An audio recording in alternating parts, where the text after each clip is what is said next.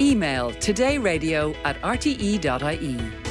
Well, lots and lots and lots of you texting 51551 about our previous discussion there about older people having to limit their time outside again. And most of you, I have to say, agreeing with what former RTE broadcaster Charlie Bird had to say. He doesn't think it's fair. He doesn't think it's right. One person says 20 to 50-year-olds should be cocooning as they are the spreaders. This would contain the virus, not the victims, just like we lock up prisoners, not civilians. You can keep your text coming to 51551. You can tweet us at Today Radio RTE. Now, the Cabinet, as we have been discussing, are going to meet this afternoon to discuss the latest recommendations from NPHET on tackling the spread of COVID-19. All of this is coming as the levels of the cases over the past few weeks have seen a steady increase, and controversial scenes, of course, like the one seen in a bar in Dublin at the weekend, which we were discussing on the show yesterday.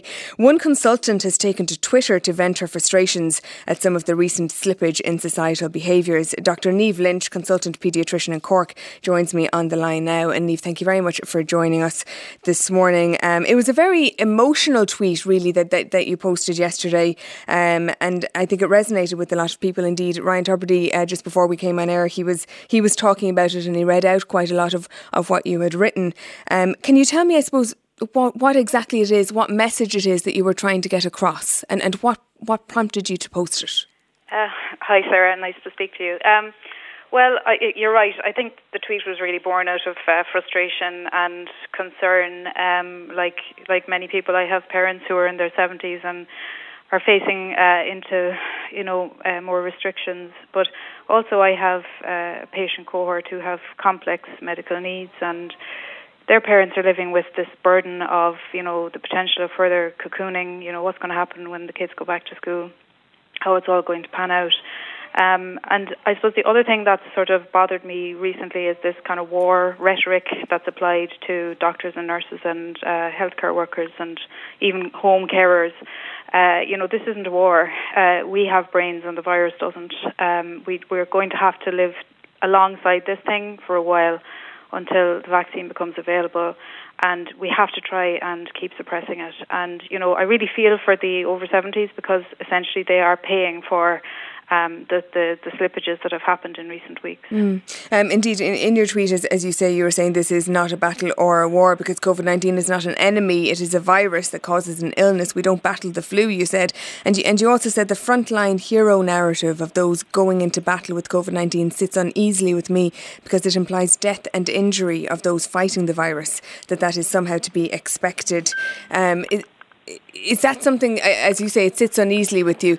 Is that something that has bothered you over the last couple of months, though, as we're all talking about the heroes going to battle COVID? I'm a paediatrician, and thank goodness my patient cohort aren't hugely affected. No, they are affected and they can be badly affected. I haven't worked on a COVID ward. I haven't seen the traumatic things that some people have seen. I watched that documentary about St. James's and, it was heartbreaking. But you can see that these people, they're not heroes. They don't want to be called heroes. They're people who are doing their job. We didn't train to do what we do to be called heroes. I've said to many people, if you ever went to school with somebody who went on to become a medical student, they're probably the nerdy, geeky type, not the hero type. Our job is to look after patients.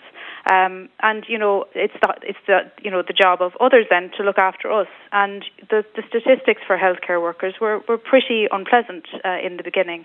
Now, thankfully, we have access to good PPE. We're so much more aware of how this virus works now.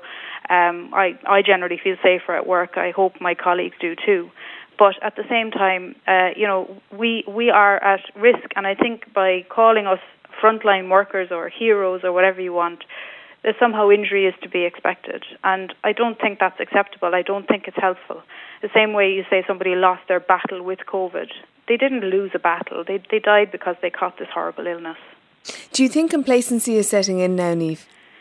I hate to say it, but yes, I do. I've used this analogy once or twice. The rules of the road. So we all accept that cars are big, dangerous objects, and we adhere to the rules of the road. And if we didn't, there would be carnage on the roads, and our health service would be overwhelmed. There's no point in driving at the speed limit and then cruising through. a red light. And those rules are enforced by messaging and enforcement. We now have to live with effectively the rules of COVID. We understand that COVID is a deadly disease for some, not everybody. And so the rules of COVID are simple.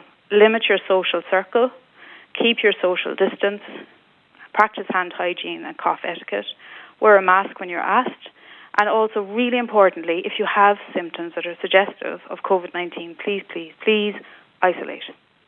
So you're facing now into a long winter, a long couple of months. I mean, the weather at the moment doesn't help. I feel like we're almost there already. Yeah. And as I said, we saw at the weekend, scenes from one Dublin bar. You have to guess that that's not the only place in the country that there wasn't social distancing happening at the weekend. There are undoubtedly plenty more parties going on.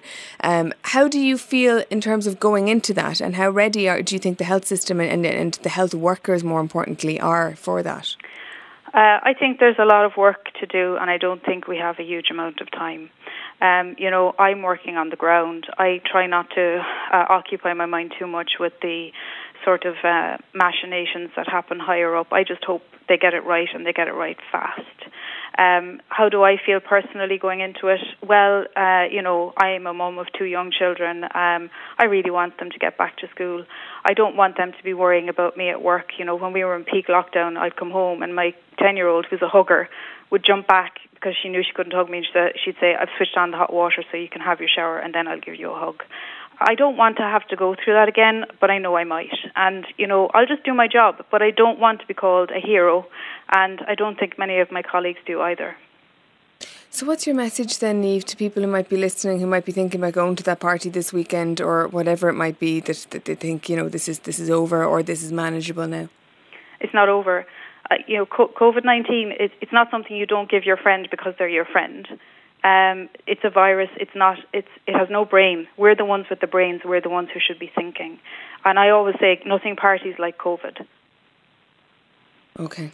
Well, I think there's no better way of saying it, really. So we'll leave it there, and thank you so much for joining us this morning, and the best of luck with the coming weeks and months. That's Dr. Niamh Lynch, a consultant paediatrician in Cork. Back after this. Today with Sarah McInerney on RTE Radio 1.